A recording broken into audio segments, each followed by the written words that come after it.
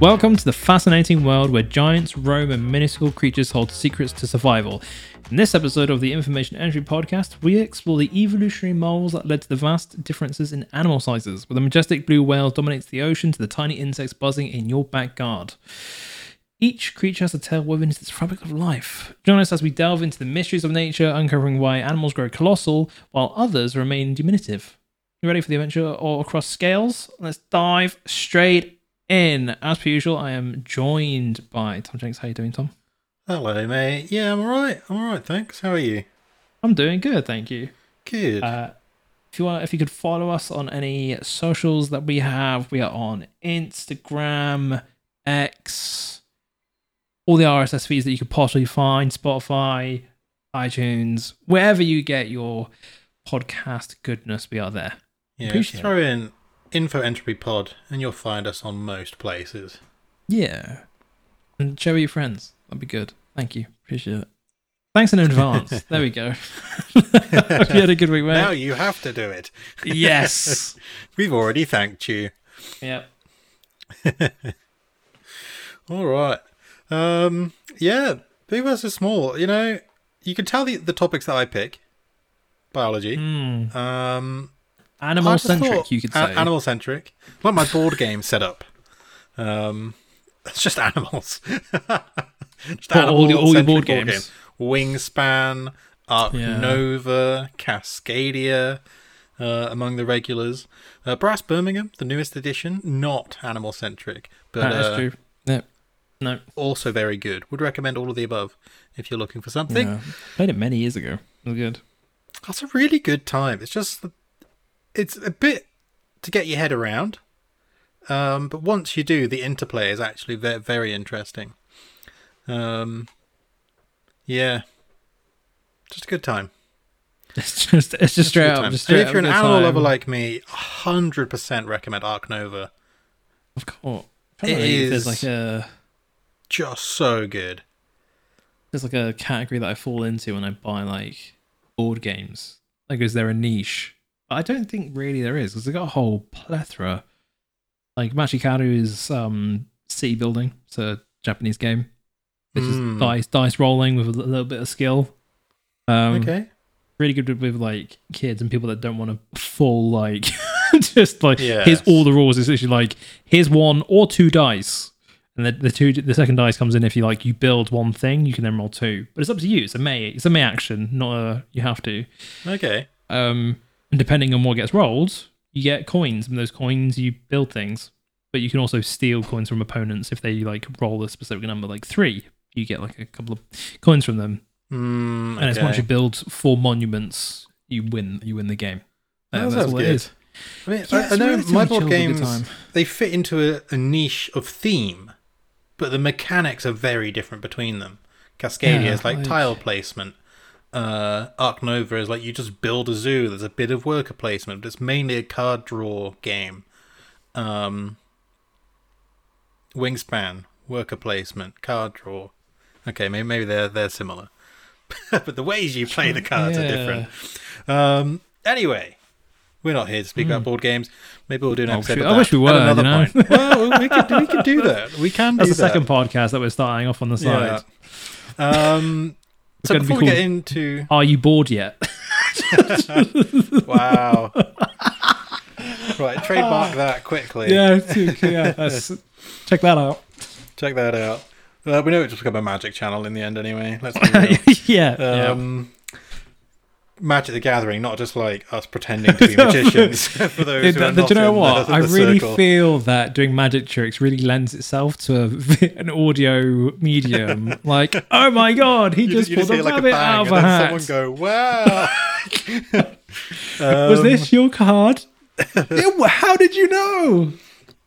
Picked it out of 10,000 as well. Crazy. Mm-hmm. Anyway, news before we get into our big versus small adventure. So, fusion energy is the route that I've gone down this week. So, we covered this when a major breakthrough happened in December 2022. So just to remind you all of that, scientists at the US National Ignition Facility announced the historic milestone, and for the first time that their laser-powered fusion reaction had broken even. So before that, every time that people had ignited a nuclear fusion reactor, they'd always had to put more energy in than they got out, until December 2022. Now, advances as big as this need to be rigorously checked, and that, in science, can actually take some time.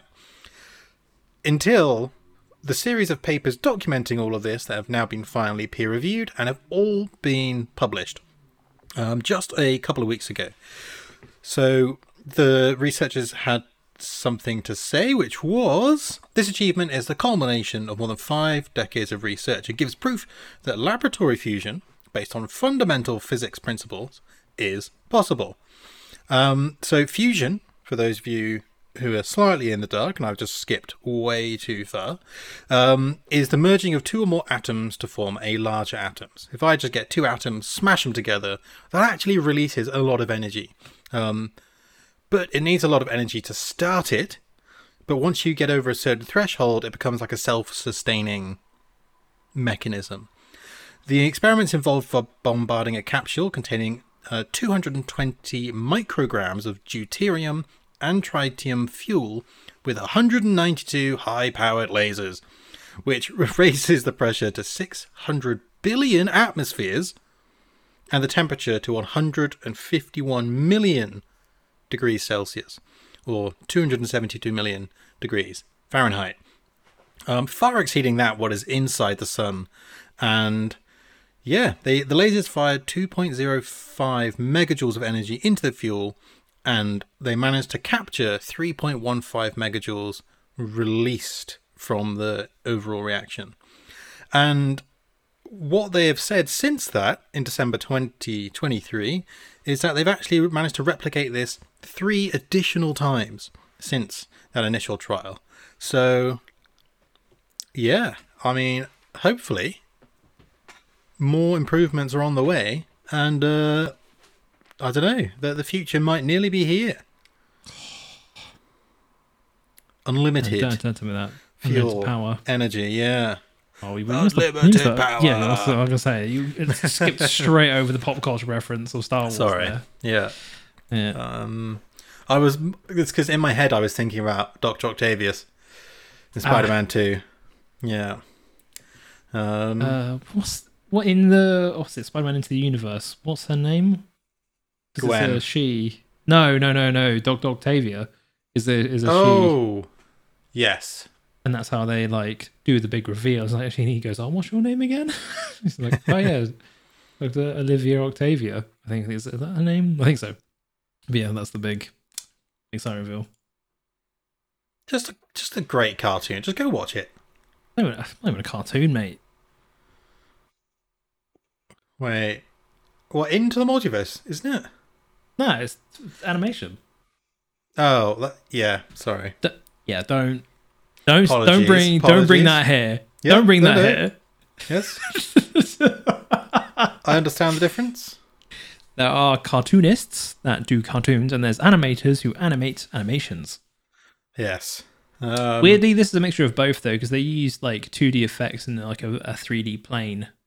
It's really cool, some of the stuff, the animating techniques they were using, especially in the second. Maybe we should do an episode on animation at some point, because it was cool. Speaking of cartoons and animations, I have Avatar. a whole plethora of individuals that I can get on board for that.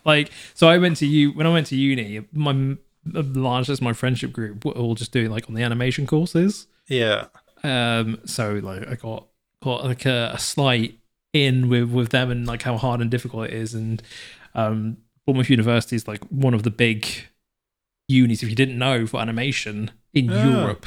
Oh, I didn't know. No. Yeah, there's one in France, there's Bournemouth, and there's another one, to the point where the people that animated that movie, Spider-Man Into Multiverse, came and did a talk about their techniques and stuff.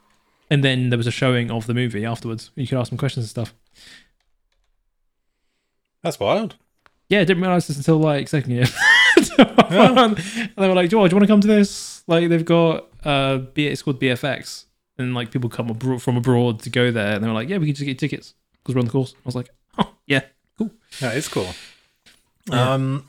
Avatar: The Last Airbender live action remake released today. Yeah, I'm probably not going to watch it. I don't know. I've watched the first half of the first episode. I'm in. The reason that okay, the reason that I'm not a fan of it is the brother. I always forget the name. Sokka? The one that doesn't have the power. Yeah, Sokka.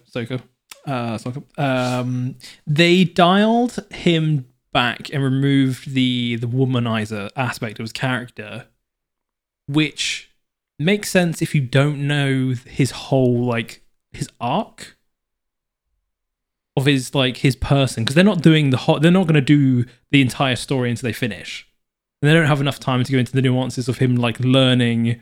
Like, he thinks he's a playboy, but then he's not. And then he comes around to him knowing not. Then he goes and finds some people to, like, learn the better way. And then finally gets, like, as it comes full circle. Yeah. And they've dialed that back from, like, a 9 to, like, a 1. And his character just, like, doesn't really make sense to me. So I'm probably not going to watch it. Oh. I think you should give it a try. Maybe. Just because they changed one element of someone. I don't think that was his entire personality, from what I remember watching the show. Pretty much is. Nah, a lot of it is about being stubborn and thinking he's right, and then trying to get over his dad leaving and everything like that, right? So I'd say it was ego. Is the one of the main things which feeds into everything else. Yeah. Okay, well, you do you. Yeah, I'm going to enjoy it. It I don't have enough time to watch everything, Tom. Got to be picking and choosing now. What? We've been over this. Yeah, that's fair. That's fair. All right. Big versus small. Yeah, you got any facts? Why animals like that? Who knows? I was going to ask you got any facts? I do actually have some facts this week. So Georgie gave me these facts because I had forgotten. And obviously she's a blue whale researcher. So she's like, oh, you're doing big animals? Have some blue whale facts. So I've got some specifically blue whale only facts. So yeah, I guess I'll just go over those. Blue whales, biggest animal to have ever existed. Get your Diplodocus out of here. Blue whales, they take the crown. Relative to their size, their throat opening is actually very, very small. It is thought that their esophagus is only 10 centimeters wide. And this is why they can only eat krill. Whereas other baleen whales, or whales that have that rorqual pouch, the pouch on their throat that expands as they gulp up water, they can eat fish as well, small fish. But blue whales, just krill for them. And I was given the fact that their vocalizations are possibly one of the loudest in the world, recorded at 180 decibels. Now that obviously completely depends on whether you're in water or in air.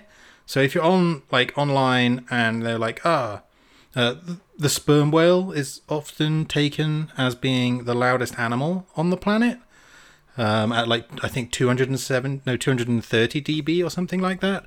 But then they go, it's as loud as a fighter jet. But they're comparing sound levels in water to sound levels in air, which you just can't do unless you do some maths. And they normally just kind of go, it's dB and it's dB, so it must be the same. But actually, dB is a logarithmic interpretation of the scale that you are using to measure amplitude. So it's different if you're using in air. I think to a log of 20 is different between air and water. So they're pretty loud though. You can hear them from hundreds of miles away, if not nearly 1,000 miles away. You can hear whales. So just really cool animals. When you say you can hear, you obviously mean through a high-powered microphone, not through like your ears. We struggle to hear blue whales right on top of them because of the frequency that they're at. Yeah, so You do not that's what I mean. need Like, I'm not like high-powered dipping my head microphone to do it off a there. boat into the side of a water and being like, oh yeah, there's a whale that direction.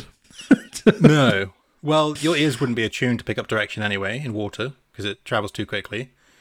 But you don't need a high-powered microphone. You could just dip a hydrophone in that is attuned to that frequency, and you would hear them. Yeah, it's cool. It's cool stuff. It's cool stuff. Like, you don't need something that's mega sensitive. Just waterproof. Yeah. Just waterproof hydrophone. Or microphone in a condom. Does that work? It's not great, but yes, it works. Oh, okay. I have done that before. It's more like a balloon because you don't want lube to get on your microphones. I imagine the microphones themselves are quite expensive. Yeah, I guess the balloon would be better. Well, it works for us. Oh dear. Oh, dear. Right. Buddy, why did you bring the lube on this boat trip?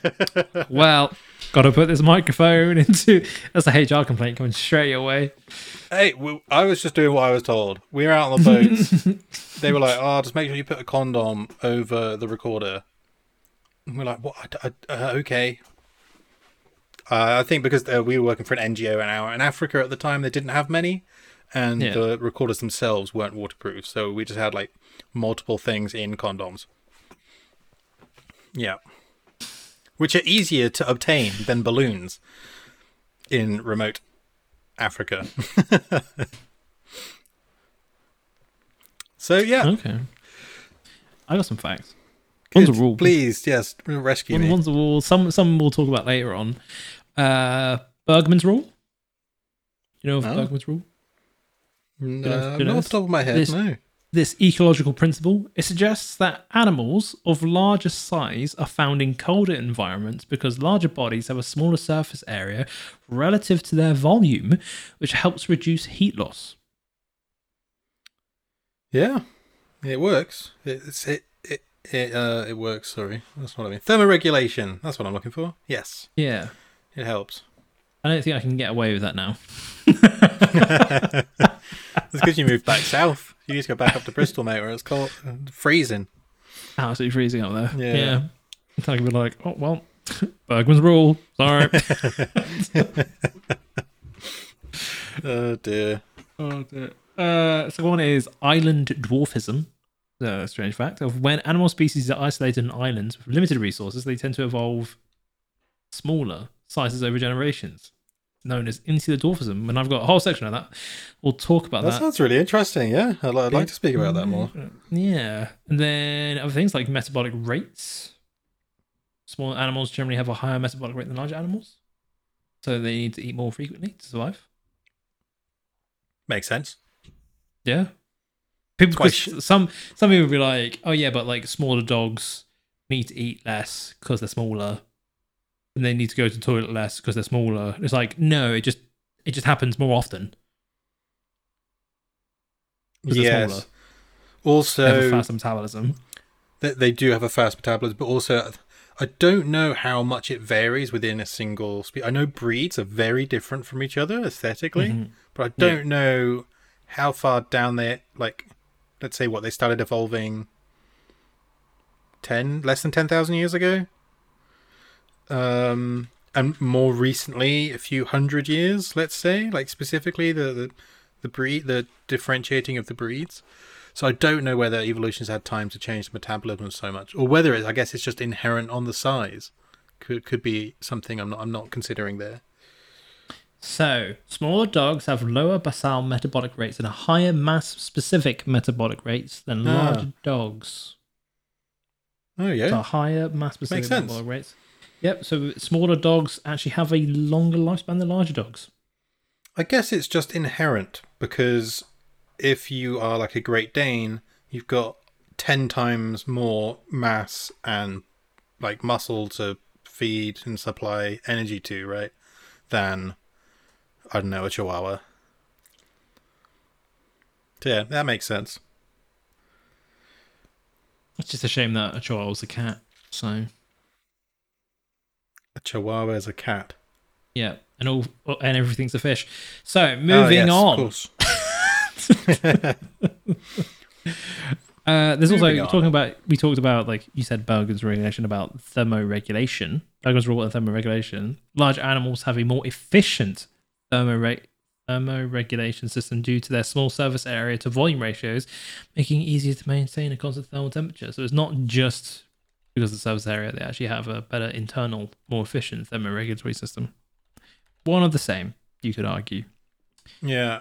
Well, I have found out a really cool thermoregulation fact this week.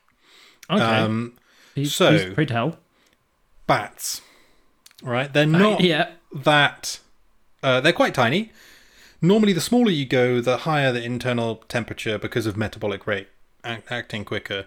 So the normal body temperature is around 38 degrees. It's just slightly higher than ours. However, when they go on a flight, they're moving their wings so quickly and they're expending energy so rapidly that their internal body temperature can increase by anywhere between 2 and 5.3 degrees. Right. Up to something like 42 degrees. Doesn't sound a lot. But whenever that kind of internal body temperature change happens in another mammal, their DNA starts to break down and they just essentially die. No other mammal can go through such a rapid, or not even a rapid, just a temperature change such as that, and have a good time. Survive. Whereas bats do it nightly, because this happens every single time they go on a flight.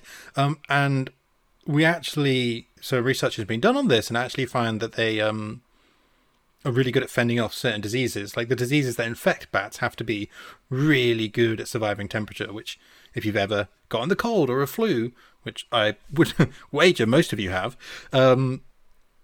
you start to feel really shit because your body increases in temperature, right? It's one of the best ways that we fight off viruses and things. Feverish. So yeah, bats is doing really cool stuff with their thermoregulation. Yeah. Oh. Good fact. Extra fact for you there. Just off the noggin. Just full of knowledge, aren't you, mate? Well, you have specific and unwarranted knowledge outside of the context of this podcast. People who get to this part in their lives, who are like around the age of like 30, 40, you have very specific and niche knowledge about at least one thing. Yeah, unless you're like your pub quiz, you just general pub quiz knowledge, and then that's the road you've gone down. But I think even that's niche. Because the questions are always it's only pub knowledge. It's not everything. It's like who won the football in like 1964 at the FA World Cup. Right. Yeah. Brilliant. Great, you know that. I hate that. Just that kind of knowledge just bugs me. Yeah. Like I've, as a very niche individual, that you could ask a lot of things about like cybersecurity, Magic the Gathering, D&D, any of my past hyperfixations, like Smite video games, Helldivers 2 at the moment. Have you seen this? Have you seen all the I was debating whether I need to get that. Oh mate, it's so much fun. I've put so much time into it. I thought you would have. But yeah, I've actually find myself so busy right now that I don't know, I'm still trying to get through Harry Potter. That's fair. Oh, what, the game or the movies? No, Hogwarts Legacy. Yeah. Oh, yeah. I thought Hogwarts Legacy. Yeah. Helldivers. It's just a game made by a small amount of people that sold 1 million in the first 2 weeks of it being live. It does look good. It's just a lot of fun. Good. And nothing's broken. It all works. They haven't tried it to like slow your progress. No, I'm not. The only thing I've heard of it is, I can't get online because it's broken and the server's always down. Yeah, no, we worked out a way around it. So, okay. Which I'm not going to say because I don't know, but they fixed that essentially. They upped the server amount they could have.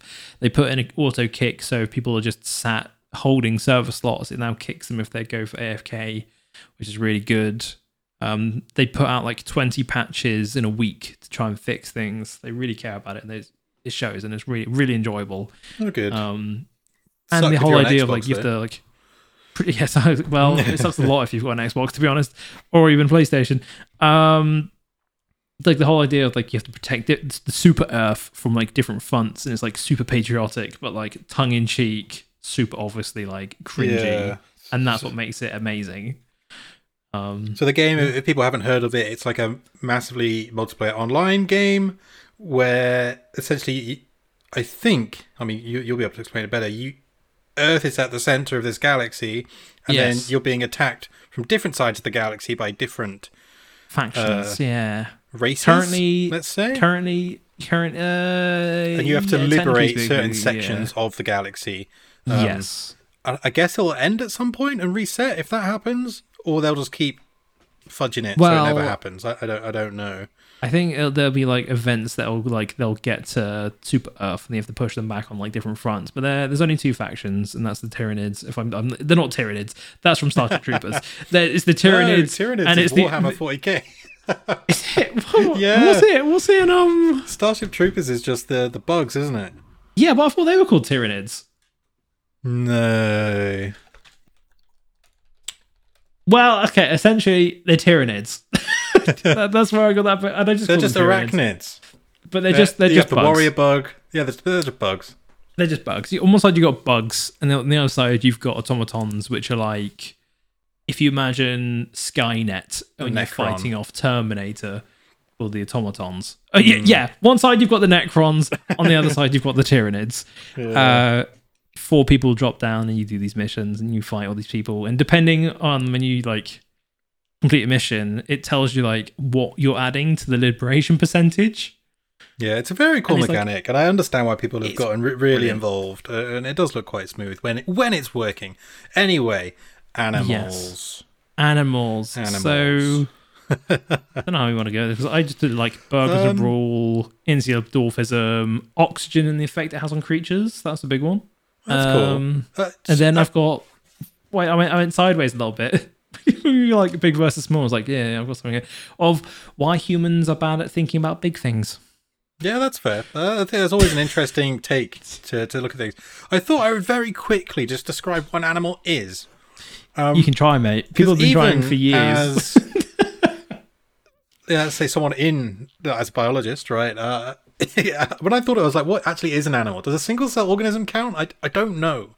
So I just quickly gave it a Google. Animals are characterized by a lack of cell walls, allowing for greater flexibility in movement and shape. They are heterotrophic, meaning they obtain their nutrients by consuming other organisms, or, plants. It's technically an organism. Animals exhibit diverse body plans, modes of reproduction, and behaviors, and includes a vast array of species, ranging from microscopic to massive ones. I got some examples of the tiniest animals that you could think to come across. Now, you got to think animals are typically multicellular. I don't know if there are any things we would describe as an animal that are only a single cell. So some of the smallest animals are rotifers, which are microscopic animals found in aquatic environments. You can think of them as having a characteristic wheel-like structure. They can be as small as 0.1 millimeters. And when you look at them, they will just look like a cell with some weird tail flagellating around, almost like a loose sperm. Yes. Right? Tardigrades, the water bears. Tardigrades, what an absolute... The mascot of the show, if there had to be one, I think. That or the Hydra, who knows.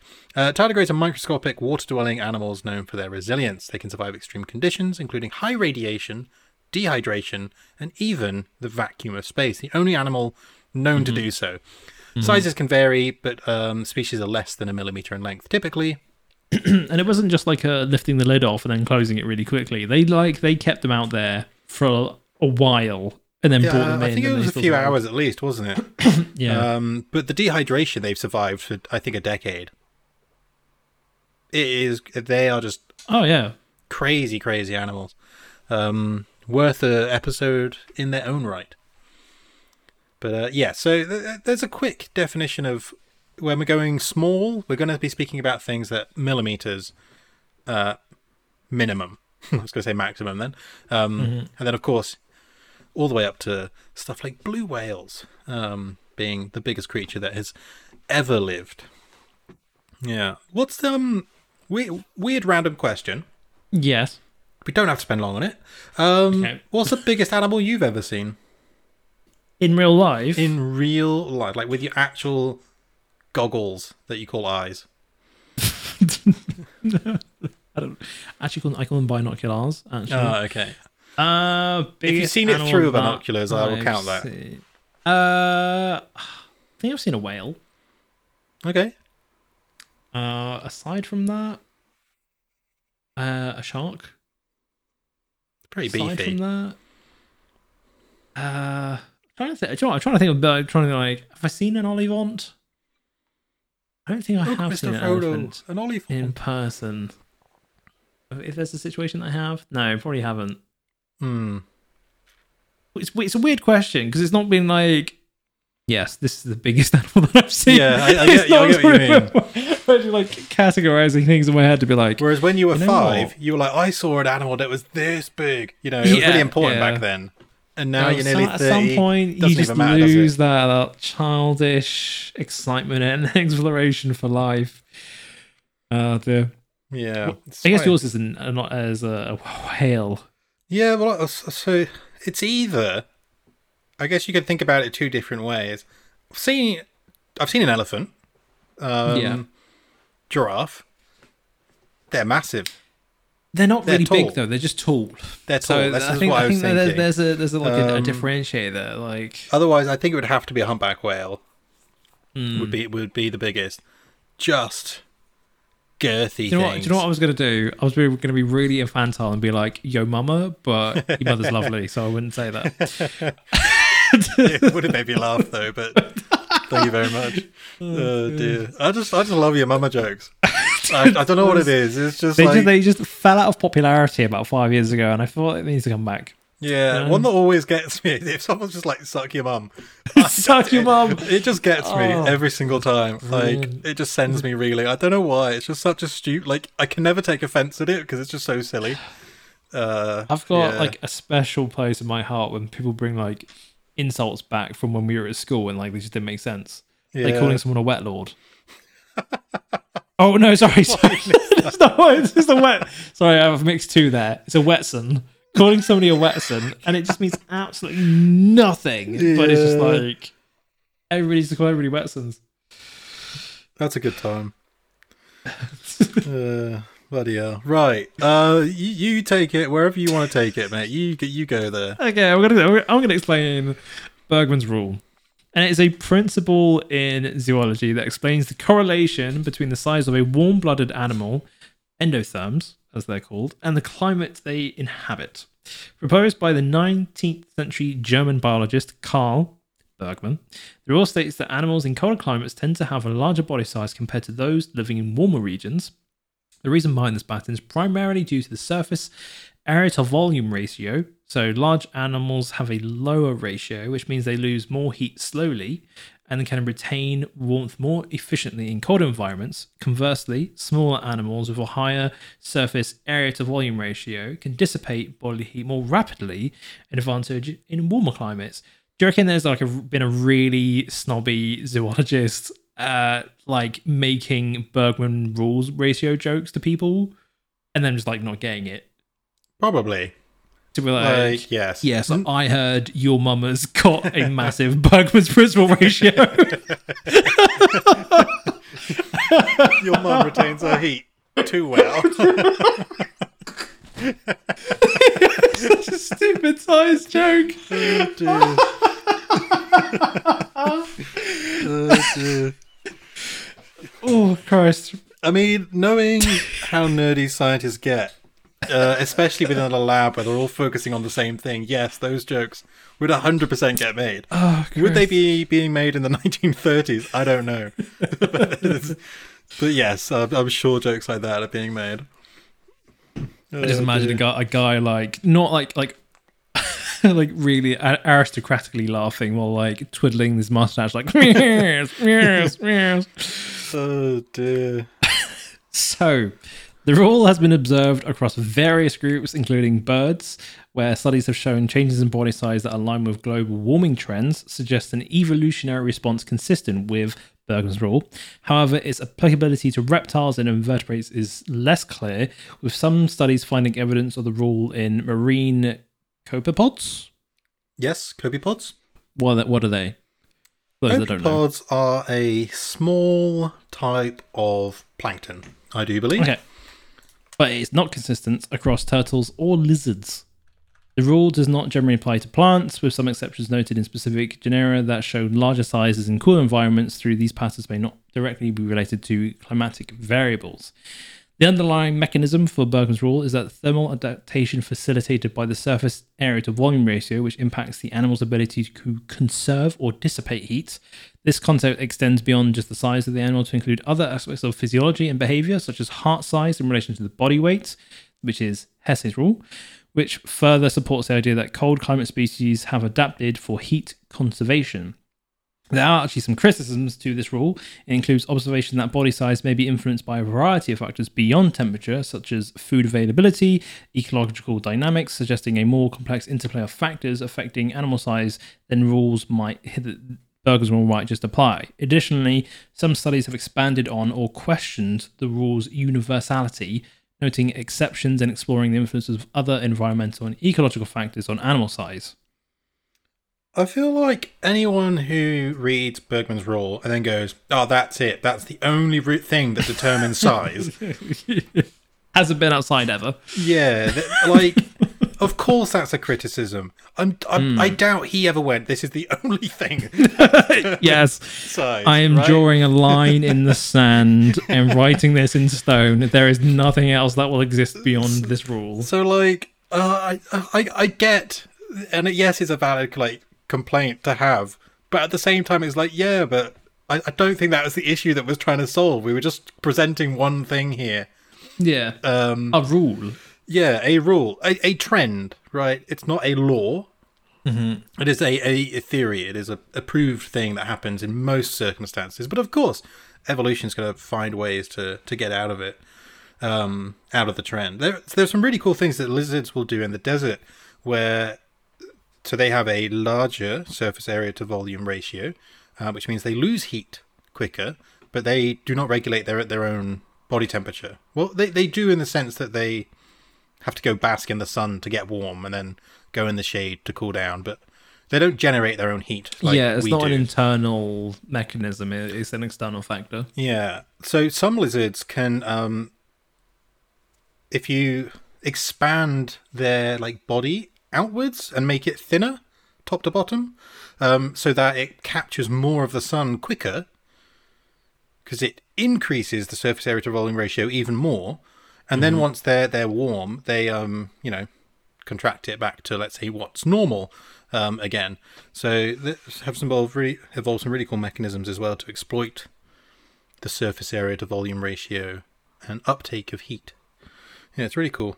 Very cool indeed. Or hot. Haha. Yeah, so... Hey. I wonder if that works with us humans. What do you mean? So, if I say that I eat a lot and I essentially decrease my area to volume ratio, does that mean I conserve my heat more, so I'm always warm? And how would I be able to feel that effect? And how far would I have to go as a human to feel that effect? I think you'd have to go quite far, because even the most obese people feel temperature change, right? Oh yeah, no, and I'm not saying to completely to be so I could go stand out in a field and then be fine. I mean, if I lost loads of weight and got really skinny, would that mean that I would have to use external sources to keep warm more? I see what you mean.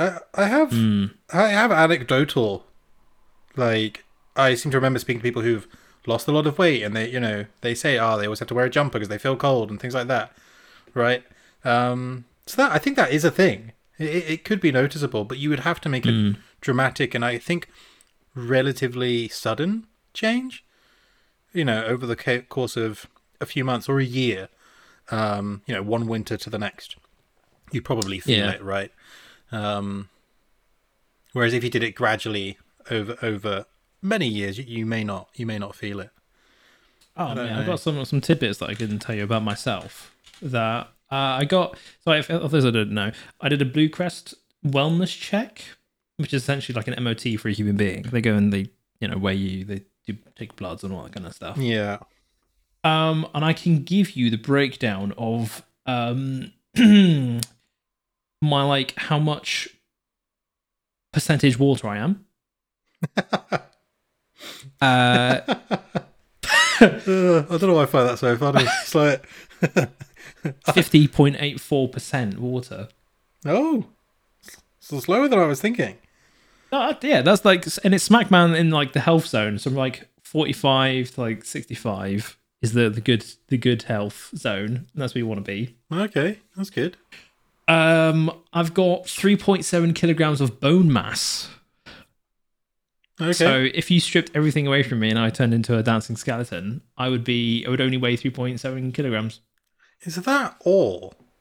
Yeah, that is bones weigh. That's mad. My current muscle mass is 70 kilograms. Okay, yeah. And I'm not going to tell you my full weight because post this, I'm now dieting. Fair. Yeah, I got a metabolic age of 44. For those that don't know, I'm 29.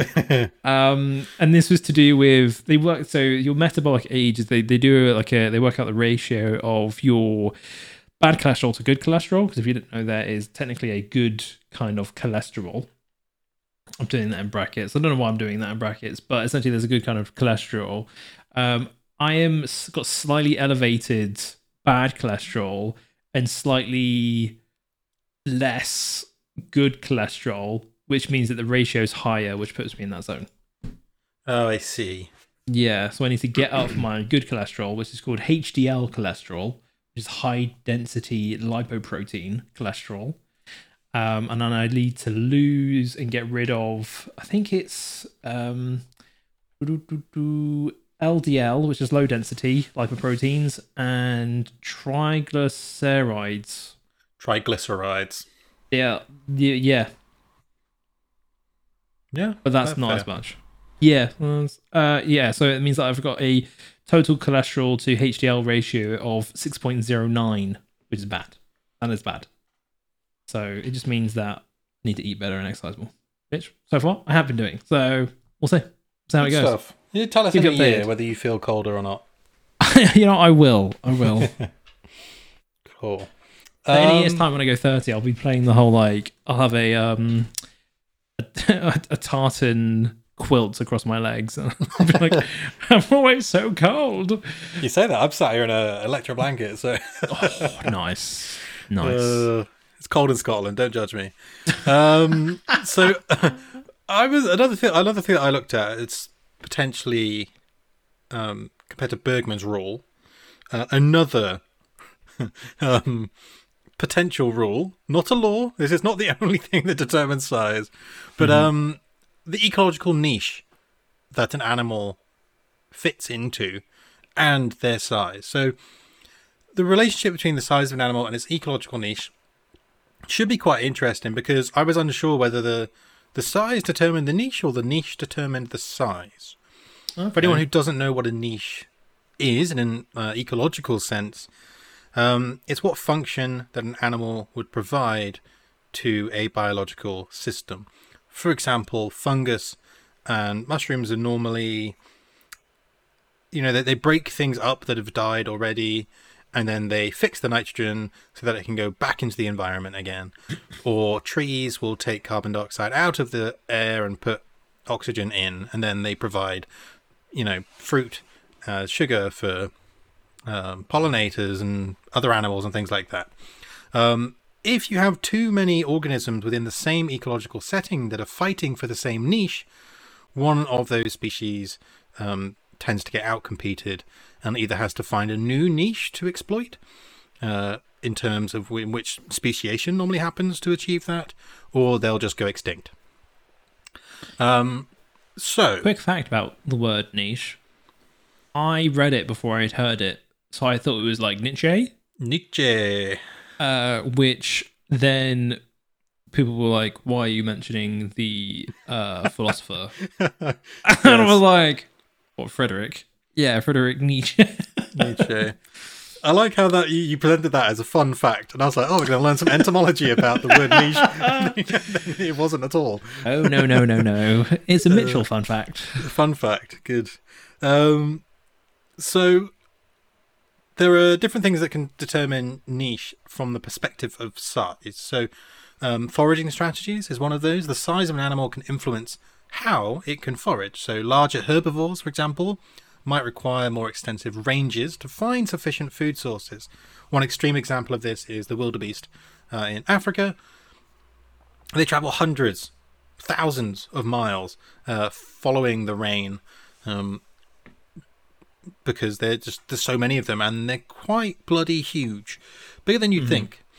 You have your predator-prey dynamics. So predator size often determines the size of prey that they can effectively capture. Who would have thunk? Conversely, the size of the prey species can influence the type of predators that can successfully hunt and consume them. One key example of this, I guess, again, in Africa, that your larger animals, your elephants, are pretty much resistant to lions, apart from in one place in the savannah where a pride of lions have learnt to hunt elephants with quite frightening success in terms of lion kill rate. But that's a very specific thing that one pride of lions tend to do. In that sense, cooperation also makes a big difference. If you're a lone shark, right, you do not have much chance of killing a whale. If you're a pod of killer whales, then actually you can become quite effective in that manner. You also have territorial needs. So the territorial requirements that an animal has is often influenced by its size, or at least its structure. So a rabbit, for example, does not have that large of a territory compared to, say, I don't know, a mountain lion or some free-ranging wolves. And then you also have it on the opposite side. So your niche would determine your size. So the availability of the resources within your ecological niche drive the evolution of body size over time. For example, an environment that is abundant in plant resources might support the evolution of larger herbivores. Whereas if plant abundance is quite low, then your energetic requirements need to be much lower, and you would trend towards a lower body size. And when we see this actually happening in places where deforestation is happening quite a lot, some of the animals that are there are trending to actually get a little bit smaller. Obviously, we're only being able to see that over a few generations, but it certainly seems to be a thing. You also have adaptations to specific environments, so the characteristics of a particular environment, like your climate or your vegetation structure and food resources, will influence the optimal size for animals to navigate. So think about orangutans, maybe, or other New World monkeys or primates that are in a 3D environment. In terms of, so humans typically live in a 2D environment, right? We are on our feet, always attached to the ground. Birds are in a 3D environment because they are flying around. And then things like your primates and things that live in trees are in somewhere between the two. They need to be able to get from tree to tree. They need to be able to sit on trees and trust it's going to hold their weight, so they can't get too big, right? Conversely, birds need to be able to fly, so there's probably a gravitational limit on the size that they can get to. And then conversely, if you think about other animals in a 3D environment, like sharks, dolphins, whales, their gravitational size restrictions are actually a lot bigger. Hence why when whales wash up, they just tend to die pretty quickly because they just can't breathe when they're out of the water. You also have predator-prey coevolution, which is something that I find super interesting from a evolutionary point of view, if and they've seen this happen, if a frog would develop to be poisonous, just as a defense mechanism, then perhaps its predator will develop anti-venom or anti-poison within its own blood. So when it consumes a frog, it doesn't actually die. And stuff like that is happening all the time. And that seems wild, but it happens over hundreds of thousands of years. Just somewhat by coincidence. I know people don't like that term sometimes when you think, oh, yeah, life just happens in a series of coincidences, but it seems to. And some coincidences are better than others, and that's evolution, baby. So I got this all from a really interesting paper, by the way. Maybe I'll put it in the description of our Instagram post. But essentially, it's a bit of both, right? Depending on what niche you are trying to fill will determine your morphology, but also your morphology currently dictates what niche you can fill. And of course that may change over time as well. But I thought that was a really interesting interplay there. So yeah. One thing that I would find interesting to speak about is your island dwarfism thing. Because that sounded cool to me. However, if you've got something else you'd rather speak about, no, please go wild. No. What are you about? Because I think it builds back off the back of what you said about like your Nietzsche. Yeah, your Nietzsche. Yeah, your Frederick Nietzsche. Because I think it would be classified as a Nietzsche. Well, okay. So insular dwarfism is a evolutionary phenomenon where large animals evolve into smaller forms when their populations are limited to small, isolated environments like islands. And this process contrasts sharply with the slower evolutionary of the larger body sizes, which studies show that the rate of body mass decrease in insular dwarfing, what it is significantly faster than the rate of body mass increase with similar changes in mammals.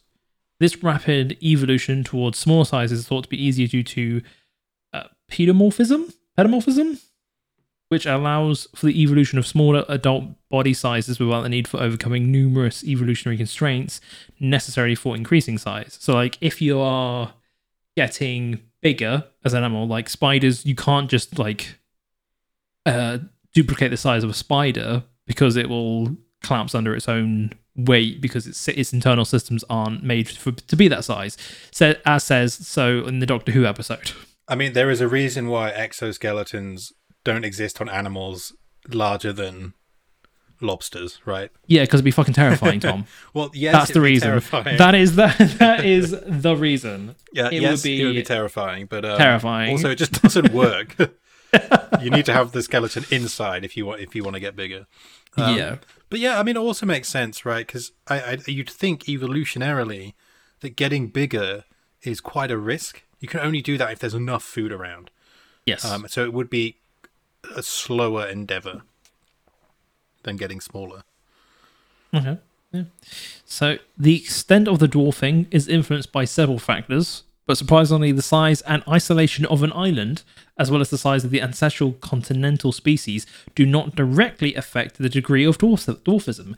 Instead, the body masses of the largest species within an ecosystem are found to scale with the size of the landmass, suggesting that the ecological dynamics of an island, such as available resources and absence of predators, play more critical roles in determining the size of its inhabitants.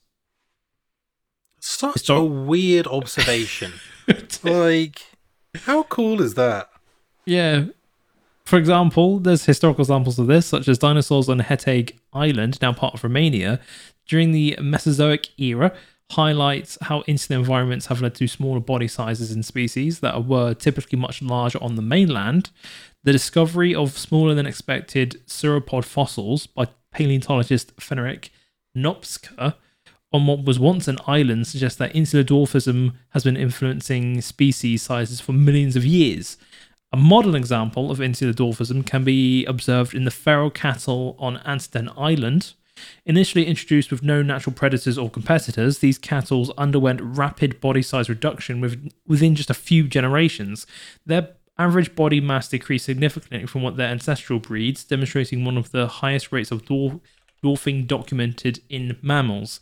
This change was likely facilitated by the high population densities the cattle achieved and the diverse atypical habitats they occupied, including shifts in their diet and life history traits towards those associated with fast life strategies.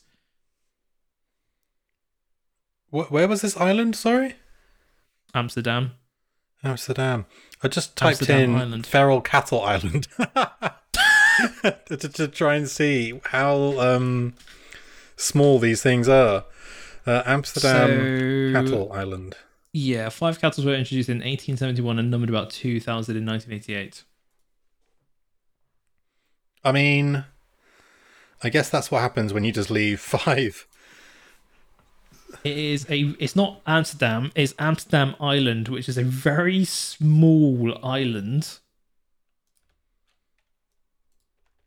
Very small island. Yeah. But essentially, yeah, they left them there. Yeah, I'm trying to see, do they look specifically small? It's hard to say by picture. Because if you go on the Wikipedia page, it's got them there, and they are, as someone from the southwest, they are smaller looking cows. Hate to be able to say that. Yeah. But I can. It's also difficult because the only reference you have here is other small cows. Yeah. So weirdly, the cattle posed, although the cattle posed a threat to the island's environment, they formed one of the very few herds of feral Bos taurus anywhere in the world. Yeah, that's cool. Which is just cattle. It's one of the few places that actually has feral cattle. The original 5 cattle had grown to about 2,000, which occupied an area of just 2,000 must be hectares. so inbred. A density of 0.64 individuals per hectare. Yeah. Oh. I just typed in wild cattle to see if there are any other wild cattle in the world.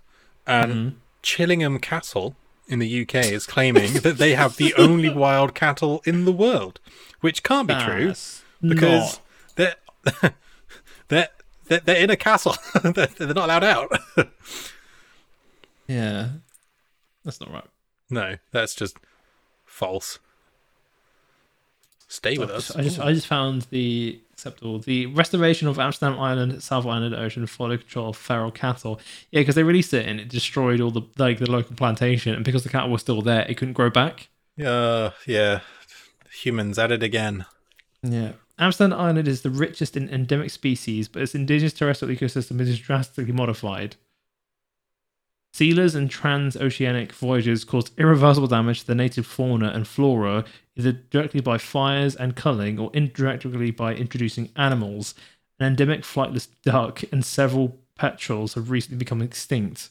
Nevertheless, some of the endemic flora and fauna survived, and its discovery of a relic population of Amsterdam albatross, Dimedia amsterdaminis, in 1983 resulted in the establishment of a restoration program because they found the bird that can fly forever. The albatross. The wandering albatross. Yep. Cool.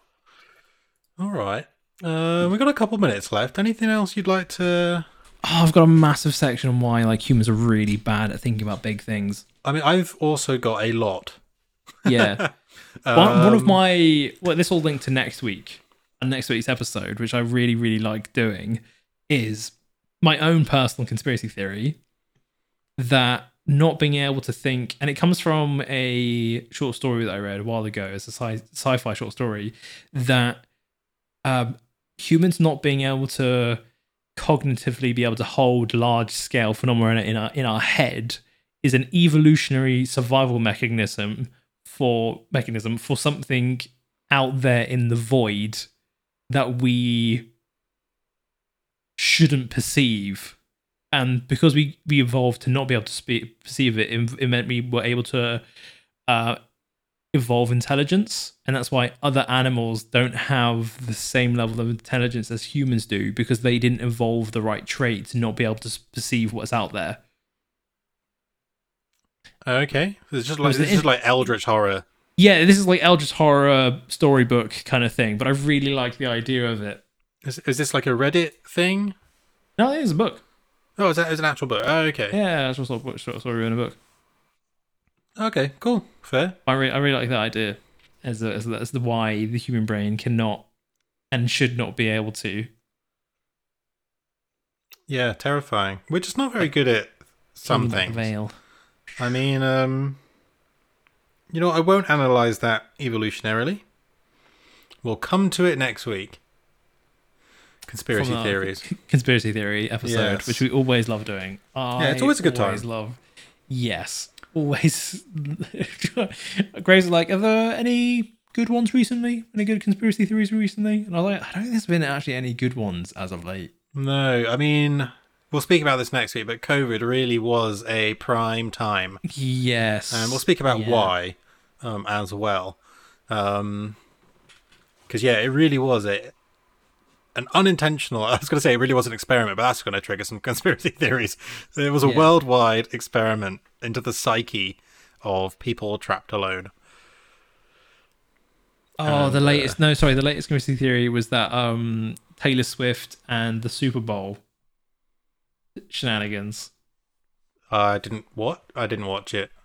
Oh, it was to do with like how the Republicans in America and like the conspiracy theorists believe that Taylor Swift was weaponized to like push an agenda on the American people via the Super Bowl, and then it was perpetuated by Biden making a tweet about it when like a full rogue just to wind people up made a tweet about it to further propagate that. Right. Yeah. Okay. Well, before we go too far off the rails, down that rabbit hole, we've done a little bit this episode, so if you stuck with us, thank you very much. But that will bring us to a wrap, so don't forget to share this with your friends, families, co-workers, anyone who will listen. We'll take them all. If you could just go chuck a speaker on an island, then go give those cattle something. No, don't do that. Leave the wildlife alone, people. You can find us on the website formerly known as Twitter, TikTok at InfoEntropyPod, Instagram InformationEntropyPod, and of course whichever directory you're listening to this on right now. If you give us a like, rating, follow, comment, whatever it is, we appreciate it massively. One of the best things you can do is share the podcast. If you don't actually want to share this to anyone because you're too embarrassed, then just click the copy link button, and that actually thinks you've shared it. You don't actually have to send it to anyone. Yeah, boost us in that algorithm. Exactly. And it just helps us out more than you know. If you enjoy content and you consume it, hit a button. Mm-hmm. Hit a button. Cool. Anything else you'd like to pedal? I think for me to pedal, yeah. Apart from my teeny tiny bicicletta, no. All right. That'll bring us to the end then. So thank you very much. We'll catch you guys next time. Ciao for now.